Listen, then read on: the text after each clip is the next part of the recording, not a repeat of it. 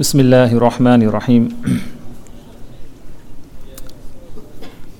إن الحمد لله والصلاة والسلام على رسول الله أما بعد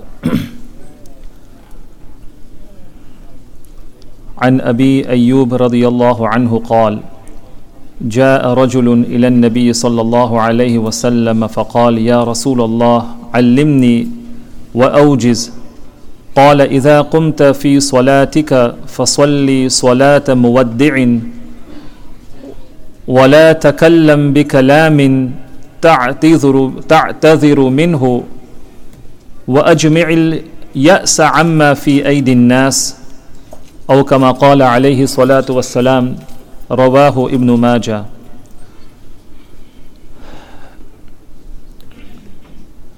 Respected and honorable elders, young friends, mothers and sisters, Assalamu alaikum wa rahmatullahi wa barakatuh.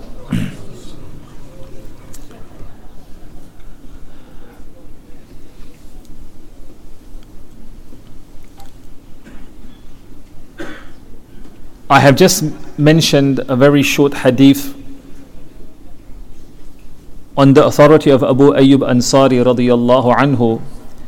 He narrated that a man came to the Prophet sallallahu alaihi wasallam and said that, O Messenger of Allah, teach me something and make it concise, make it short, give me some advice. Many a times the companions radiyallahu anhum, they would every now and then they would go to Rasulullah sallallahu alaihi wasallam and they would seek advice.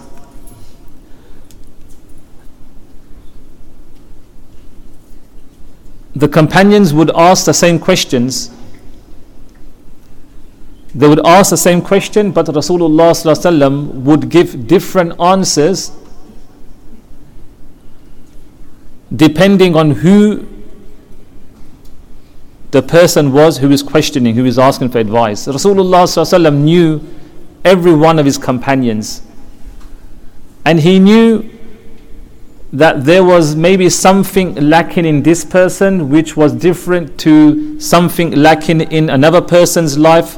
So he would give advice according to the person who is asking the question, and the question would be the same, that give me advice.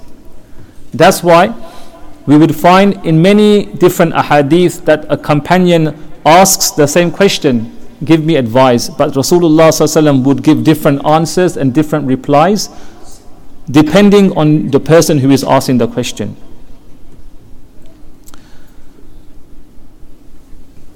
So this person again asked Rasulullah sallallahu alaihi wasallam that give me advice and make it short and concise.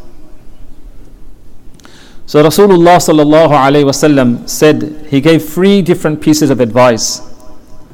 The first one is, when you stand for your prayer, pray as if you are saying your farewell. Many times you have different brothers and they ask me, the Imam, how can I improve my salah? How can I improve my concentration in salah? And it is a very good question, and it shows that these people are worried and they have concern about their salah and they want to improve. They want to improve.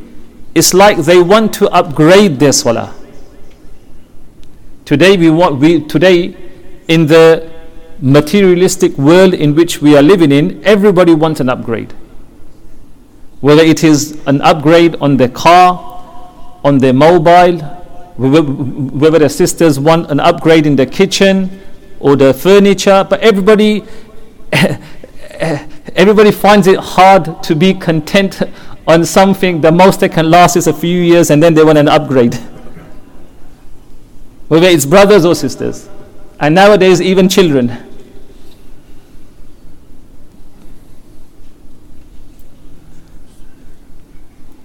So it is good that mashallah there are still brothers and sisters who are concerned about their salah, because many people,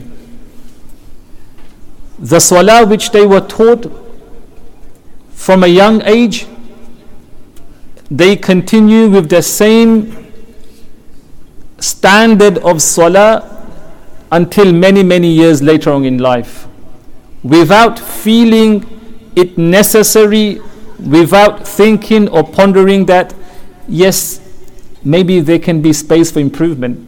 There is always space. In life there is always space for improvement. Always.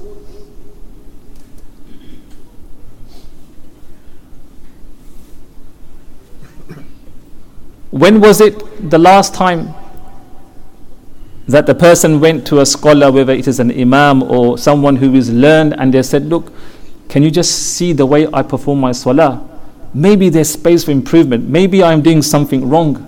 Maybe I can improve.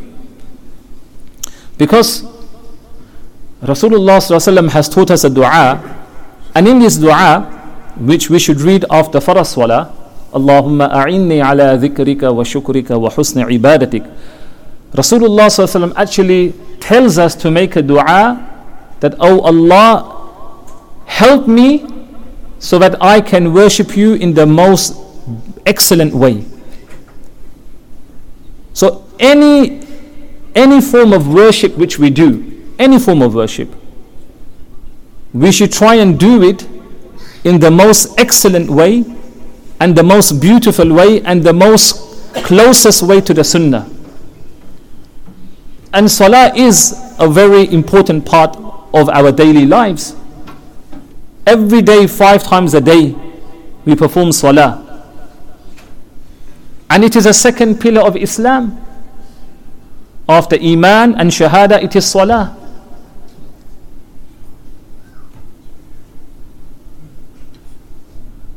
Just a few, maybe I think it was this week or last week, I mentioned after Maghrib salah something very important and something which I felt needed addressing to the brothers and maybe even sisters who perform salah, and something which I saw in many different masajids, not just in this masjid, different masajids.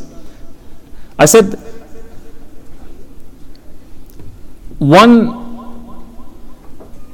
something which is very important in salah is, or should I say, one of the things which was lacking in people's salah, which is, is a mistake. It's a mistake, and it can reduce your reward. Which is that when a person sits between the 2 sujoods, they have to sit in a way where they sit straight, their body is calm, relaxed, and then they should go down for the second sajda.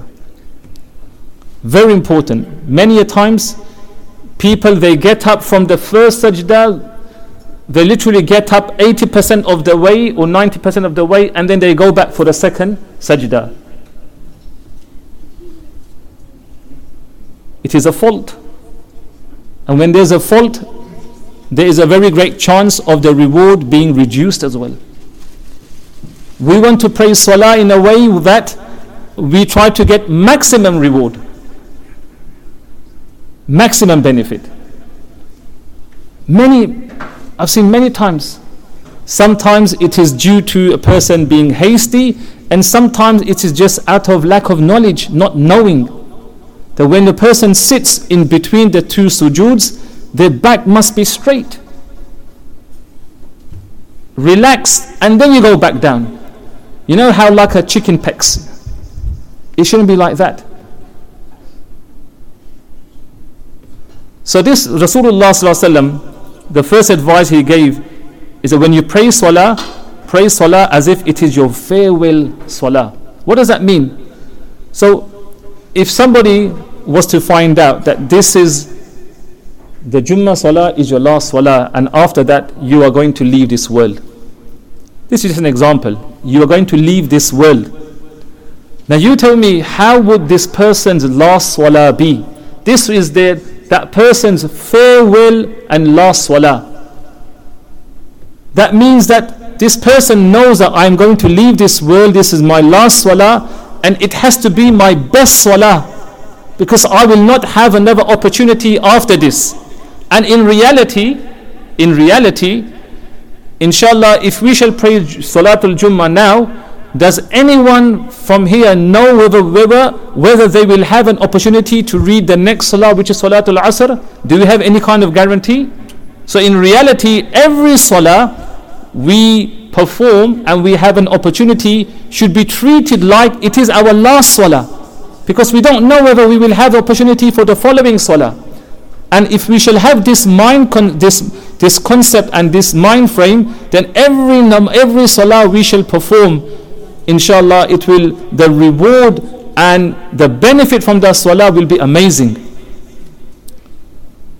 The standing will be longer, the ruku will be longer, the sujood will be longer as well. The sujood in salah is the closest position a person can gain closeness to Allah. Imagine, let us try to ponder for a moment. Rasulullah ﷺ said that the closest position a person can get close to Allah is which position? Sajda. Yes or no? If that is so, and that is so, then should we not spend the most time in sajda then? Rather, we hurry.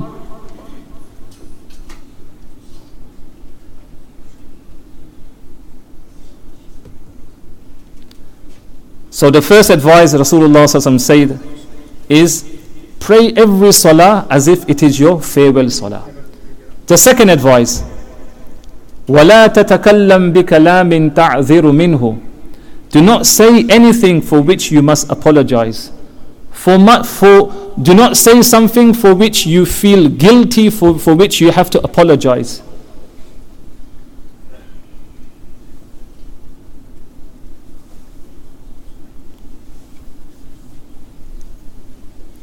Many a times, as an imam, you get an opportunity to talk to people, and one thing I must emphasize to people who are married or about to get married is, please learn the laws of divorce. Many a times you say, Imam, yes, I gave my wife divorce, but I was angry. So I said to the person, does anyone who is happy give their wife divorce? Does anyone who is happy? If it is a shame, but because of lack of knowledge and not knowing how to give divorce and how many times they should give divorce, they give 3 divorces all at once. And then they feel guilty, and then they have remorse. But once the bullet leaves the barrel, it's too late.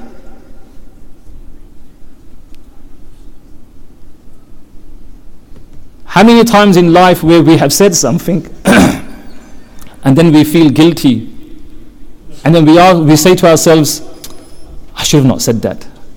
I should have not said that. Obviously, when a person's angry or they are mad or they are raging and they have no control of themselves, they say all kinds of things, but later on they regret it. So why, rather than regretting it, Rasulullah ﷺ says that do not say something that which later on you have to apologize. Because the tongue which we have, it is a weapon of mass destruction. WMD. This was a phrase they used a lot of times during the Iraq war, if you may remember, weapons of mass destruction. Until today they have found nothing yet. Allahu Akbar. Till today they have found nothing.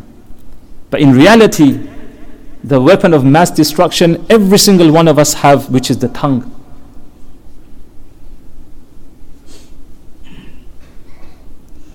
So may Allah subhanahu wa ta'ala give us all the tawfiq and ability to practice and to bring into our lives what has been sent.